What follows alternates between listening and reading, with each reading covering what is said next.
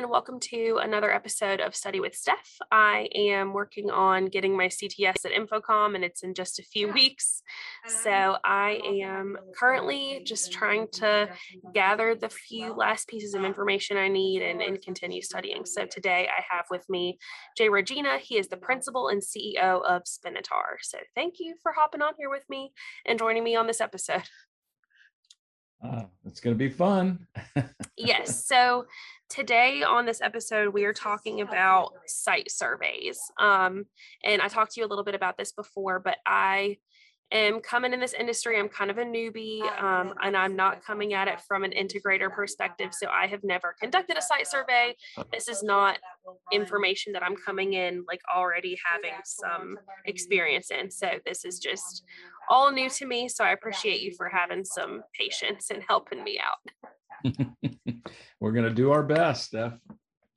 So first, let's kind of like start a little bit high level. So tell me a little bit about what goes into a site survey, why one conducts one, and just kind of like the importance of this in a project and like what can potentially go wrong if it's not done properly. Good. Well, as I mentioned before, there's really two site surveys that we'll talk about. One is maybe a TI or tenant improvement version, where you're going to go to a job site, walk a room, a facility, a space, and just evaluate what the client wants to do in that space. What is the goal of the space? Who are they going to have in there? Or what kind of presentations they're going to do, representations, those kind of things. And then the site survey is a list of things that are in that room, what type of walls they are, how high the ceiling is, what type of ceiling it is, where the HVAC is, the ambience in the room, the lighting, the windows, all of that is very important as to where you're going to place the audiovisual equipment, how the audio itself is going to sound speaker wise, where the locations of those might be, because there's lights in the ceiling. So that's all taken into account, as well as room size. So again, that's that type of site survey. It's more of a tenant improvement and that. And then there's the second portion, which is construction site surveys. And, that's open walls, that's dirt, that's a lot of things going on in a construction site with drywall happening and floors and ceilings and HVACs going on. A whole different look and feel for you as an individual. You're showing up with steel-toed boots. Typically, you got a vest.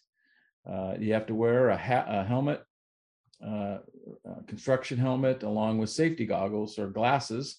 And then you're walking the site with a set of plans, looking at the spaces and getting locations for, because the walls are open, locations for things like display mounts on the wall, because you need backing for those display mounts, and set up locations for that.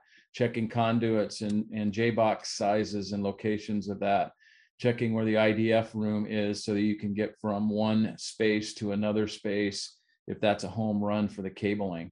So you're laying out all the infrastructure, if you will, of that specific, open canvas at that time facility.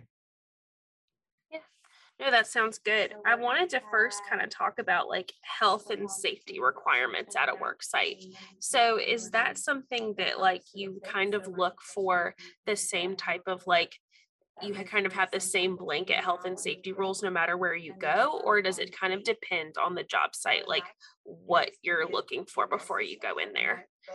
Well, a lot of our technicians are OSHA 10 and OSHA 30 certified. We have every 2 weeks, I believe it is, a safety meeting with all the on-site field technicians that they go through a safety class, whether that's how to climb a ladder, how to set up a ladder from a safety perspective, to when it's appropriate to wear hard hats, steel-toed boots, what you're looking for around the job site from a safety perspective, not leaving extension cords laying around or sharp objects, cleaning up trash when you're completed, those kind of things. So we follow those guidelines on every facility and space that we go into. There's really not, construction sites are a little bit more obviously dangerous, open things happening there because there's a lot of other people, other trades on site that you're having to deal with. So you got plumbers, you got HVAC people, you've got carpet, you've got flooring, concrete, drywall, framing, those type of trades on site. And so there's a lot of activity going on. And so even though we're not doing a whole lot around those trades, we are on site checking to make sure that our equipment, at least the infrastructure for our equipment, is in the right locations. Yeah, no, that makes sense. Does it ever come into like the decision-making process where you have to take into consideration the client's insurance company or the client's specific safety protocols as well? Not typically. I mean, in Okay. a lot of these, it's usually the general contractor that has their own, one, they want our insurance to make sure our insurance and liability is covered through that. So they take our insurance and make sure we have all the the correct limits on things. But at the same time, they have typically their own, at least initial safety meeting that nobody can go on site until you have passed their safety protocols. Once you pass that, then you're allowed on site. And it's typically your first visit to the job site so that you're aware of it. Yeah, that makes sense. So when the whole reason that you're visiting the job site and the whole reason that you're going on and having to conduct a site survey is because you're trying to collect information about this space's layout and information about what necessarily can and will go into this space from a technological standpoint. So when you're trying to gather that information, what is kind of like the list of steps that you take? Like, okay, so yes, you know that you need to wear protective clothing when you're going there. So like when you're on a job, like what is like the checklist to like complete to make sure that everything on the site is like ready to go? Well, stepping back a little bit, there was some plans that were drawn out by a designer, labeled and sent out with the architectural plans, and it's all infrastructure. So it's there's no technology in those plans. They're typically plan views, and you're looking for where infrastructure would go. Infrastructure being you want backing for a display. Okay. That's going to be mounted on a wall. You want to make sure the electrical is going to be in the right location, that the conduit for the data and audio, video signals, the conduits in the right places. The floor boxes, as an example, are in the right places with conduits going to the right location. A lot of cases, speaker locations, or at least wiring to the speaker locations, that we've got conduit to those. So it's all that site survey is just to ensure that you're taking the plans that you developed and that got placed into the architectural submittal package, that when you're out there and you're checking a space, that everything in that room or in that space is ticked off. Again, conduit locations, backing, floor box, table box, conduit, those type of things.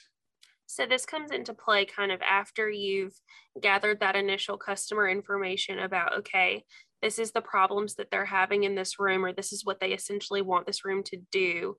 So after we've kind of established this, let's make sure that this room or this space can architecturally hold everything that it's supposed to. That's probably a good way to say it. There's all this, like, again, I go back to the infrastructure. There's all this infrastructure that needs to be in place to meet the needs of the client. They don't know any of that stuff because it's behind the scenes. They'll never see it. They don't see the conduit. They don't see any of that. It's all they know is I need to come in and plug my computer into the table here, and I need to put it on that display. How it gets there, it's irrelevant to them. They don't They care just want about to make that. sure it works. Yeah. Exactly. And so that's where those site surveys are very important, is that everything is in its place, especially when you're not only dealing with the client, but dealing with the architect or the interior designer that put it together. They don't want to see any wires. There is a way to do it. You can walk up and plug it into the display if you'd like, and then there's wires hanging everywhere, both power and data and signal. And you don't want to have that. It's out of sight, out of mind. Make it simple. make it invisible to everybody that's in the room, and they focus on what the presentation and or what's on the monitor at that point. Yeah, no, that makes sense. And I'm in the AV Install Nightmares Facebook group. I don't know if you're familiar. Oh, no, I never heard that. But yeah, no, there it's is AV Nightmare. I should get into that. Oh I'd yes, love there is an that. AV Install Nightmares Facebook group. And in there, like, I think that there's always like some situation where the client has wanted this and this and that, and they've come in there to do it. And when they're finally installing it, they've accidentally like tried to drill into a water pipe, and then all of a sudden there's a flood. And like, so I totally understand the importance of the site survey, because the whole reason is like, yeah, you're making sure none of this stuff happens, so that when you go in there and put in that equipment, everything's going to go where it's supposed to, and you're not going to like flood somebody's conference room. That is correct. Yes, absolutely. So somewhere in this kind of like sequence of events, you do a site layout drawing. So this is kind of just drawing where everything is, including all of like the HVAC and the pipes and everything, correct? So that you know that when they go in to install something, you're not installing it in the wrong place. Well, we're not responsible for that. That's what the site survey is going to make sure that the lighting is not in there. We're going to get a reflected ceiling plan and lay out where the speakers would go, as an example. We'll get a plan view, and we'll say we need the J box, 18 inches above finished floor, or 42 inches above finished floor for a monitor of some sort. We're going to go in and make sure that that is in place before we ever install any technology at all. So that's that infrastructure component.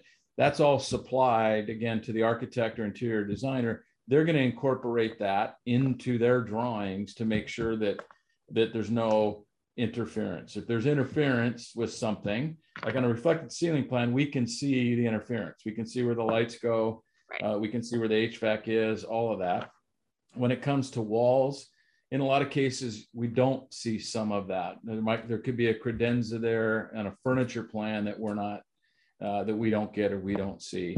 There could be, a window that they're thinking about putting in, or a pass-through of some sort that, we want it on that wall, but now, it's not going to be centered on the wall because of the fact that there's going to be this closet or door or pass-through or window. So whose job is it to draw those plans and make sure that it gets to everyone on the project so that that type of miscommunication doesn't happen? So what'll happen is we'll get the architectural drawings from the client and or their design firm.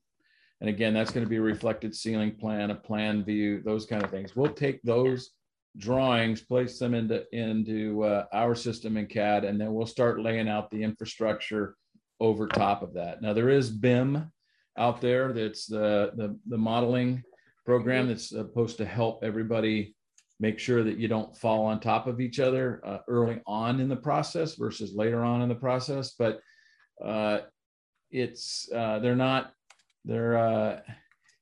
very difficult to have people use that, at least on the AV side. We've run into a few projects like that. We've trained our people to do it, but they really want to control it themselves. So they're only allowing certain people in to do BIM. So we still just do our own drawings, and then they integrate them into their drawings. And so when those issues come up, when they integrate those into our drawings, they'll send them back to us for review. And then we'll look and see if there's any interference of products. If there is on infrastructure, then we'll go back to them. If we don't see anything on the drawing, then we go out and do the site survey as everything is going along, whether that's once a week, once a month, depending on the status of the project. We'll find out that there's issues then, and then work through them there on site with the job superintendents. That makes sense. I know you were talking about like a few of the different types of drawing views. Do you mind like going over a few of those with me and like telling me what the differences are? So you mentioned reflected ceiling plans. So what does that necessarily show?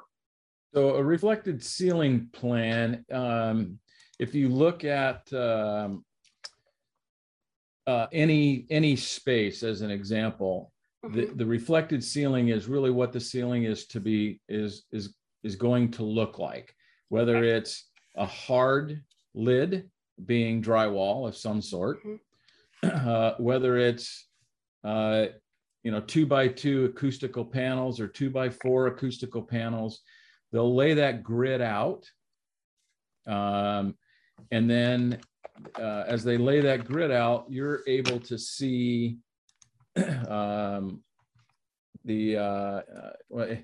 you're able to see where the locations, I guess, of the lighting components are, the fire, the HVAC, so that you can replace the audio visual components around that, I guess. And if there's conflicts, then we'll start working with the lighting or fire alarm or fire sprinklers, those type of things, to just see if we can change that around, whether we can change ours around.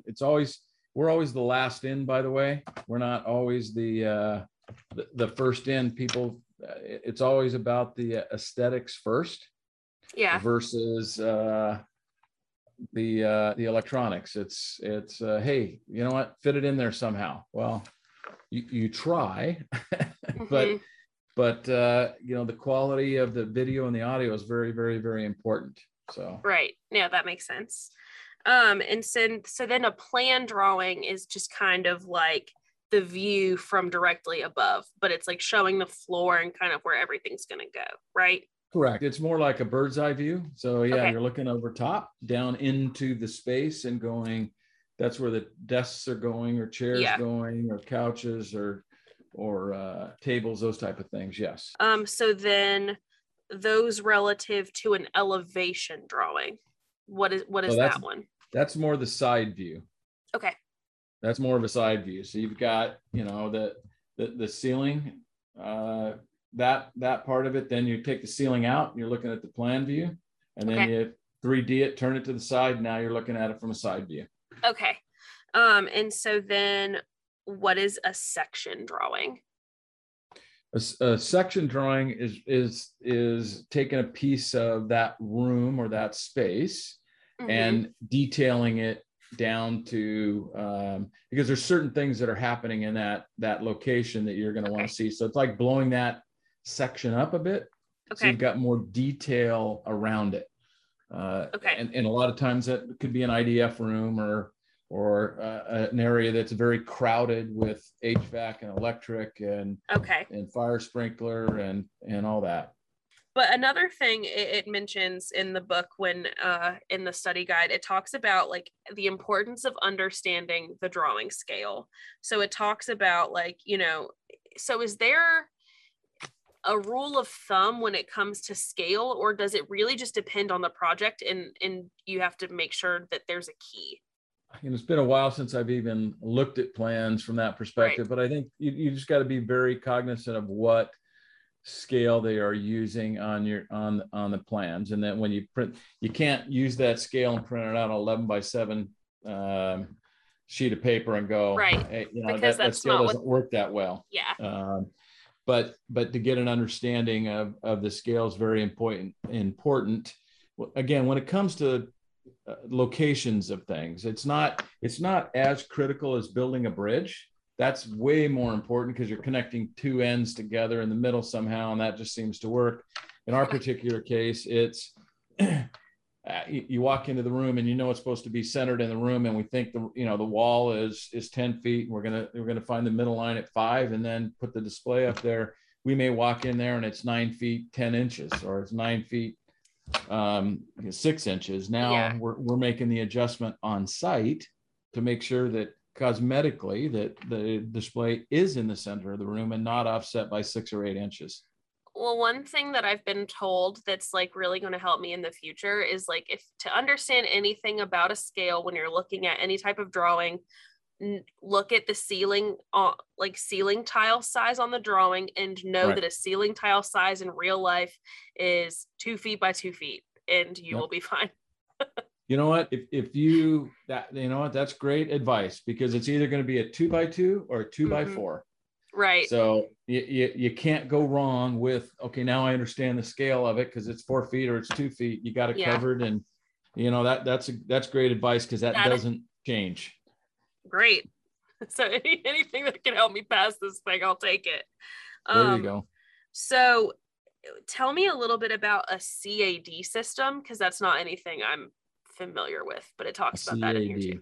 Yeah, so I don't know what that is. You must be computer aided drawing. That's got to be CAD is what you're talking about. Oh, so sure, CAD. Yeah.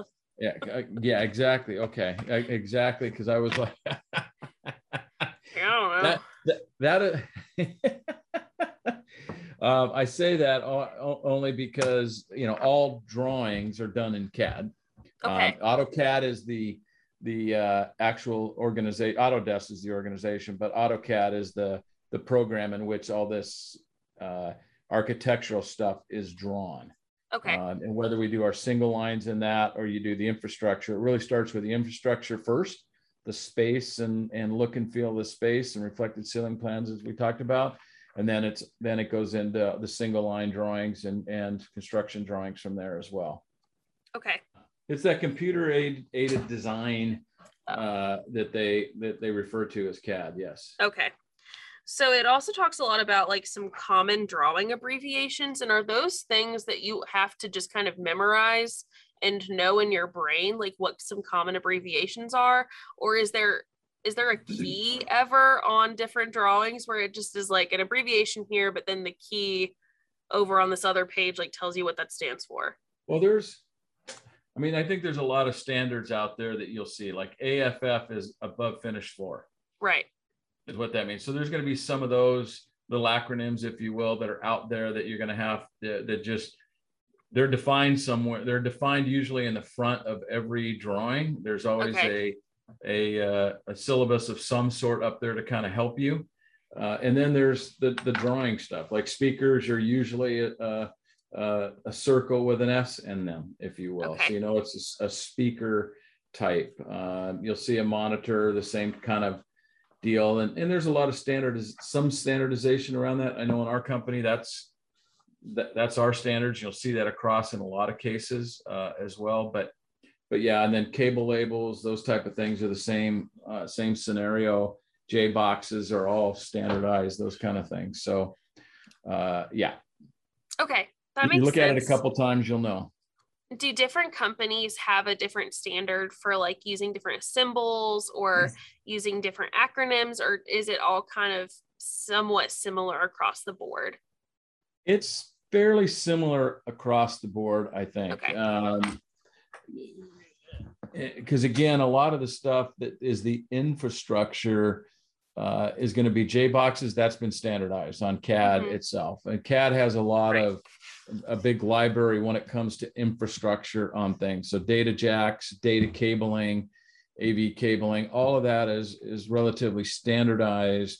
Electrical wiring, type of outlets, type of J boxes is pretty standardized. Where you'll see maybe some differences, speakers, because it is AV. But I will say most of the time you'll see a circle with an S in it, but then sometimes you'll see a circle with something else and you're going, oh, I think that's a speaker. Nope. Yeah. It's referring to fire alarm or something along those lines that somebody's using it as a standard there. But for the most part, it's pretty straightforward. Okay. And for the most part, there's going to be some kind of key or syllabus at the front that's going to kind of like tell you like, here's how to interpret this. Okay. Yep.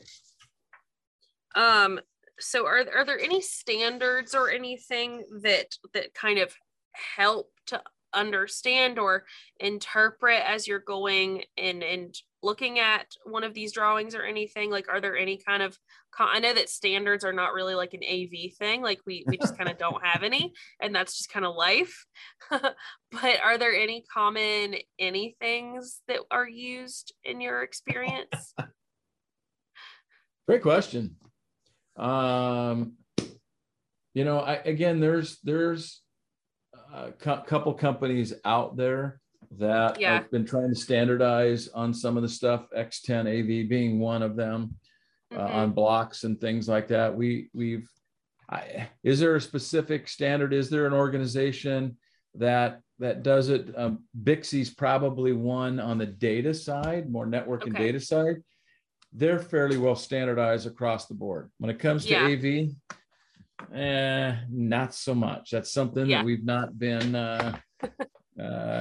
able to do in the 100 years of doing this stuff. That's just kind of an across the board AV problem. But like that is, as I've been studying for this, I've simply been begging for some standards, because I was like, it'd be so much easier to study for, you know, a standardized test with a few different standards in our industry. But, you know, that's wishful thinking. It would be so much easier if we had standards. And I think on the integration side, we could actually make money if there was standards. And there are options. I do know that there are options for standards out there. There have been companies that have been working to like push themselves as the standard, but it just hasn't been accepted by any like governing body or anything. So then there actually aren't any. So that's correct. That's lovely.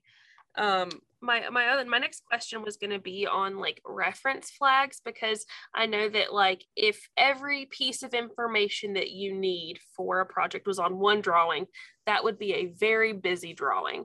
So I know a lot of times they're going to have like a reference thing for you to be like, look at this other thing to come and tell what you need to do here. So how do you tell what other piece of something you're supposed to look at? Because I can just imagine, like, if this were me, I would just get very overwhelmed by all the pieces of information I'm given. And okay, now you have to go reference this thing to look back at this thing. So kind of, how do you keep yourself like organized in that situation? And does the way that the drawing is done and that the syllabus is done kind of help you with that? Again, it's almost like a dictionary, if you will. There's a triangle, a circle, usually with a number on top, and you know, a location or something on the bottom, if you will. And in that, it's referencing, you know, typically a page number of some sort, or a drawing location of some sorts, you know, where you're going to look at it, or a definition. Because you're right, if you define every little piece that this screw in this area needs to be a 5/16, you know, they're not going to call that out on every one. It's going to be, you know, reference note A, or note 1, or note 2, or whatever. So there's notes on there as well that you go look at that note and go, oh, okay, that's a 5/16 screw, or a 1/2 inch. Nuts. I think that probably what would help me most is if I could shadow someone who like goes on a site survey, so I can kind of like look over their shoulder. But in COVID, that's obviously like a little bit harder to do. So I'm having to just kind of like pretend here. But where are you located? North Carolina. So like Raleigh area. You guys are like wide open out there, aren't you? You're not like California. Like ish, like we were for a minute, but the Delta variant has put a wrench in those plans a little bit, so we are kind of like going back into kind of a more strict COVID plan a little bit. So, you know, if we are going somewhere out in the world or going to the store, we have to have masks on again, whether you're vaccinated or not. And like for certain places of business, depending on what city. So Durham requires you to be vaccinated to go into certain places and stuff. So it's interesting. So that would probably like make it a little bit difficult, especially if it were not outside for me to like shadow someone right now. But I was going to say the, you know, theory, which is research and looking all this stuff up, and then going to reality is completely different. Perception, you know, it's just not. It's not the same. And in shadowing somebody, you would learn a heck of a lot more than what advice I'm giving you at that point. Because this would make a lot more sense if somebody said, you know, 12, 18 inches above finished floor. Really, kind of what does that mean? I mean, does that mean center? Does that mean top? Does that mean bottom? Does that mean what is that? And it is standardized. And then you got, you know, 42s and 48s and all kinds of stuff. And if you're putting up cameras and camera locations, those sizes are different as well. And it's, you know, to put it in the right location, you got to know what some of the terminology is. And then, you know, somebody measures it for you and say, see, I measured that, and they might have measured it from the ceiling down, but most of it, the floor is the most common area because it doesn't change. Right. The ceiling could be off by several inches, and you're going to miss it. Something's going to fall on top of something else. So, but I guess my last little thing that I wanted to cover was when it comes to converting measurements. And I don't know how much that comes into play because, most of what you do are, American installations. So you're using, the American measurement system. Inches and feet. Yes, but there come situations where like it's in the metric system and you have to convert. Does that happen that often to you, or is that like not that much of a concern? Because like it's easy to convert, but I'm sure that there have been the internet tells me all the time. Yeah, like I'm sure that there have been situations where like an accident has happened where you thought you were supposed to be working in inches and feet, where like in reality you were not. I can't recall a case where that's happened, to be honest with you. Okay. I mean, where you see it in a lot of cases is on specification sheets from manufacturers because they are overseas and they're selling across the globe. Yeah. In a lot of cases, it is harder to find inches and feet than it is the metric system, but it's always there. It's always available. But when you come to a site survey and that, nothing is in metric, at least in California and Arizona that we deal with. I think those are about like everything that I wanted to cover. Is there anything that I like left out or anything else important I should kind of know or understand, like walking into this? No, again, a site survey is just the initial part or preparation for the installation. Okay. So, if you think about it that way, it's like preparing for anything else. If you're going to bake a cake, you got all this preparation to do, get all the ingredients in one place and do all, get yourself set up and ready so that when you're ready to mix the cake, you're ready to mix the cake. You're not grabbing this and grabbing that and doing this. And that's the same thing, in a space is you want to be prepared. Everything needs to be there so you can get in and get the work done and get out at the same time. So you're right. I think when that would be probably a summary of the site survey that you're looking for. And I guess just my last question for you is do you have any other just random pieces of advice for me as I continue studying for this and preparing to take it in a few weeks? Don't be an integrator. Wow. Great advertisement for our industry, Jay. Thank you. It's hard. No, I'm kidding. No. I've been at it 30 plus years. Are you kidding? I still love it. I still am into it. It seems to be getting challenging, more difficult. But my question is for your future, if you were in the integration side, are you for the working at home, working hybrid, or coming to the office and being part of the integration team? Well, I fully believe in a hybrid future. I believe that there are some meetings that could have been an email. I believe that not everything you need to be in the office to do, but I believe that in the integration business, it is important that when you need to have those initial client meetings and you initially are trying to figure out what a client wants, that is a lot easier to figure out in person than it is over Zoom.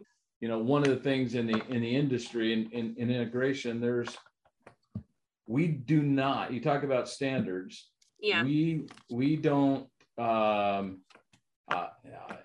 as an integration world, the collaboration part is so important.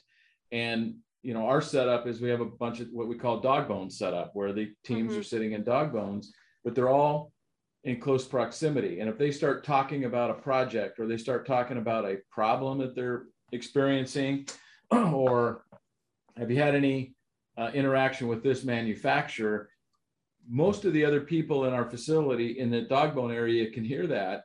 Somebody has heard that and will pop up and say, hey, so-and-so over at Crestron or so-and-so over at Extron, help me with that. Right. When you're a hybrid model, that's missing. And so Sure. everybody is on an island and they're not getting the information. There's not that co-collaboration. There might be the team or individual collaboration, and we're doing it, but you're always reinventing the wheel. But I just think that hybrid is just going to be a thing forever, or for like the next few years. So it's just kind of like in my brain, I'm getting used to it. But I do also see the quality of things when everything is back in person, because it's just like trade shows, right? Like everyone is so tired of coming to virtual events. We're so burnt out. We're tired of sitting and like looking at each other over the screen. And so I do believe that people are ready for in-person events again, and people are ready for trade shows again, or at least they want to be, if they're not, trying to stay home, or so it's just definitely an interesting time to be in our industry. So I will yes, say. it is. Yes, it is. Yeah. Are you going to be at InfoComm? I will. Mm-hmm. Okay, good. Will you be there as well? I'm only going to be there on Wednesday. If I see you on the floor, I'll definitely stop you and say hey. Sounds good, Steph, for sure. But thanks again for hopping on with me and for helping me out. I really appreciate it. I hope to God that I'm going to pass this thing on the first try, but if not, there's always the second try. Well, I hope I brought you a little bit of value. You did. A couple good nuggets. Yes, you did. Thank you so much. All right. Have a great week. Good luck on your test. Thank you. Okay. Talk to you soon. Bye-bye. Bye. Study with Steph, 'cause she's the best. She's gonna help you get your CTS, yeah. Ain't nothing can keep me down. Stephanie